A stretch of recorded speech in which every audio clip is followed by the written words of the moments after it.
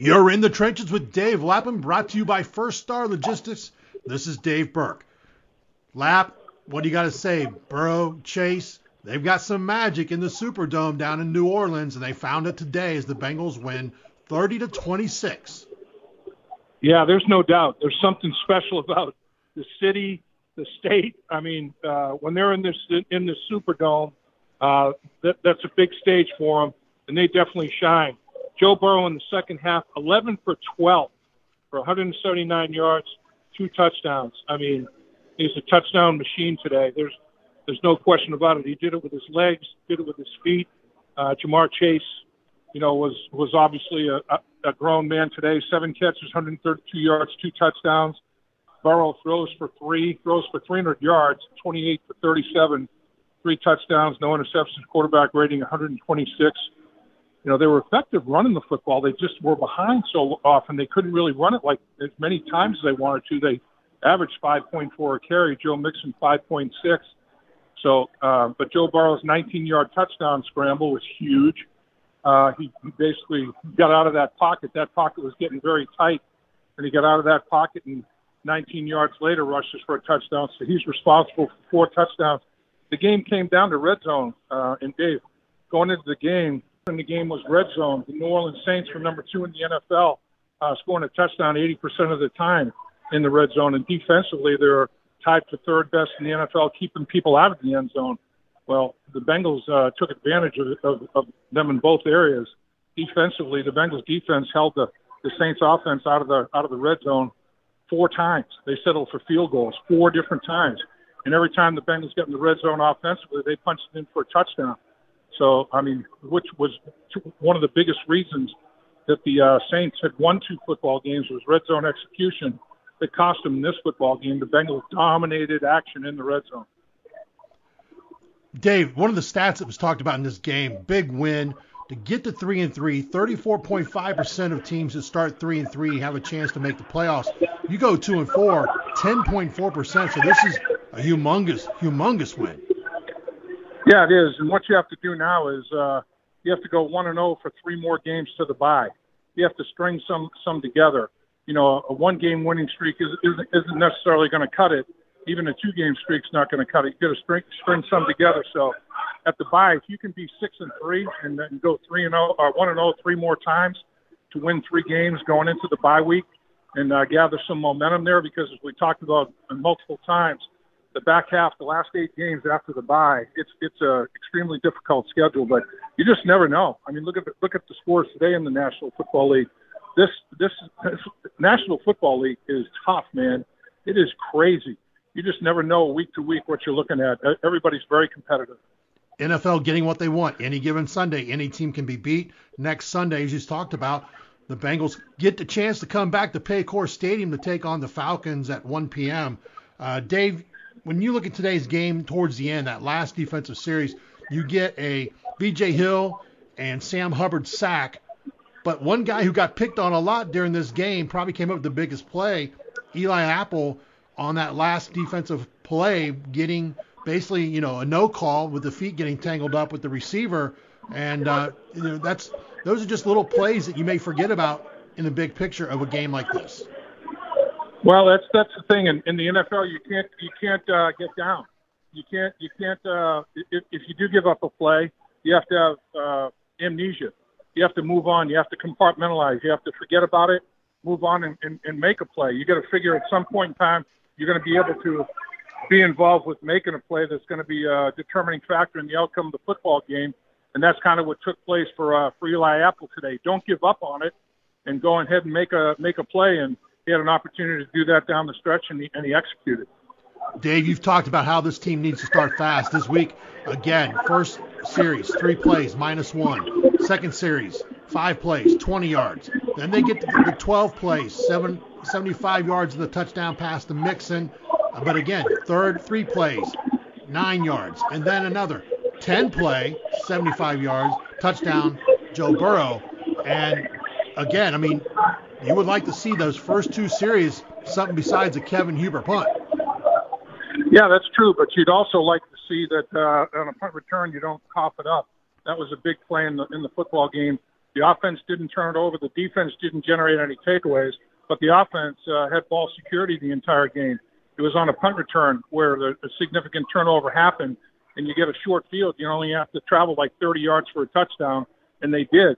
And when you fall behind on the road by a score, now it's now you're playing come from behind. It changes your outlook. That's the thing. Scoring first is a big deal. The Bengals, this is the first game this year that they've won where they haven't scored first.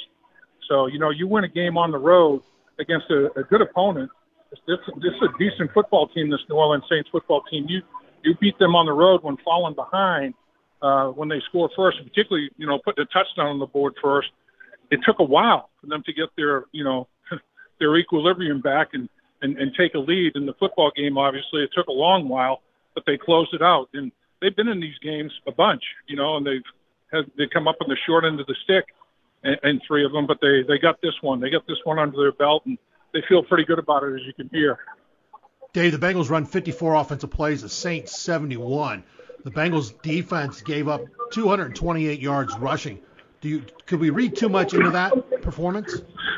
Well, I think a lot of it is what the Saints had to work with, had to rely on. I mean, they had a bunch of receivers injured, and they were basically, going to run the football in a bunch of different formations. They had three running backs out there, on occasion. The other thing that they did when they were settling for these field goals, I mean, it wasn't like it was a 3-minute drive. I mean, it was 7.5 minutes. They were taking time off the clock. They were bleeding the clock, and so the Bengals are at that point thinking, how many more possessions am I going to have to work with? And that becomes problematic as well. So this football team, the Saints football team, can definitely run the football. There's no two ways about that. I mean, the Bengals came into the game the top 10 in both departments in terms of rushing yards allowed per game and yards per rush allowed, but they're not going to be in that category anymore after this one. And credit New Orleans. I mean, they had the reverse with a kid off the practice squad. There was his first NFL touch, and he scores on a big reverse. They had explosive plays in the running game. They had three different players achieve a run of 20 yards, 30 yards, and 40 yards, 44 yards for a touchdown on one of them. So the explosives came in the running game, and that's going to. I think it's correctable, and I don't think you're going to find many teams that are going to try to do exactly what the New Orleans Saints did because they don't have the personnel, particularly Taysom Hill, that gives you all that versatility. I mean, when you go Taysom Hill in the game at quarterback, which they did a few times, and they have two backs in the game, that's like 31 personnel.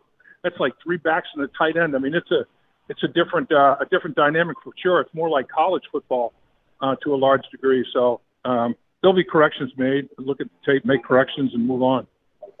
You're listening to Dave Lapham in the Trenches, brought to you by First Star Logistics. Dave, when I was listening to the First Star Logistics Bengals radio network, and you were saying right before kickoff that Jeff Gunter was taken off the field before the game during warmups. Any word on what the situation is there? I have not heard anything about the severity of the injury. We thought it was either a foot or an ankle injury. We haven't heard anything more. Zach has been, he held the pressure when I was doing locker room interviews. So I've not heard an update on that, but hopefully it's not significant. If it is an injury to the foot or the ankle, hopefully he won't be out for an extended period of time, but haven't gotten any official word on that yet. It was good to see T. Higgins back on the field, but we have to talk about Tyler Boyd. 6 catches, 66 yards. A big game by Boyd, but it was good to see Higgins out there. Again, 6 catches. A couple early, one was a drop, but the other one was kind of battered away by the defender. But he had 6 catches, 47 yards. Good to see the triple-headed monster passing attack back on the field together. There's no question about it. I mean, those three players present as many problems as many running backs as you want to throw out there in the field for a defense. I mean, the defense is how many gaps do we have to control here with the running game that the Baltimore Ravens last week and then the New Orleans Saints this week. They did it different ways, but boy, they stress you in terms of your gap control responsibility. Well, defenses look at what the Bengals, when they spread the field with all those weapons, I mean, what do we do? How do we do it? And, I thought Tyler Boyd made plays when they needed to be made in the beginning of the football game. And then down the stretch, Jamar Chase started doing his thing. And between the two of them, That was a 1-2 punch that was pretty extraordinary. And then you get the third dynamic with T. Higgins, a big target that he is. He's a red zone weapon extraordinaire. So, that's Joe Burrow loves that when he's got all those options. And then let's not forget about Hayden Hurst. He, is involved with a couple of plays himself. So there's a lot of weapons out there. Dave, I gotta jump, buddy. All righty. Have a safe flight back. At First Star Logistics, we're a very strict company that really puts the pressure on our employees.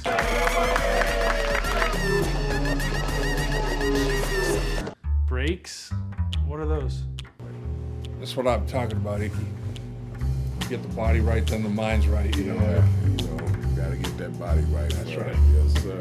Become a star with a chance to earn the highest commission percentages in the industry as a freight broker agent. Check out FirstStarLogistics.com.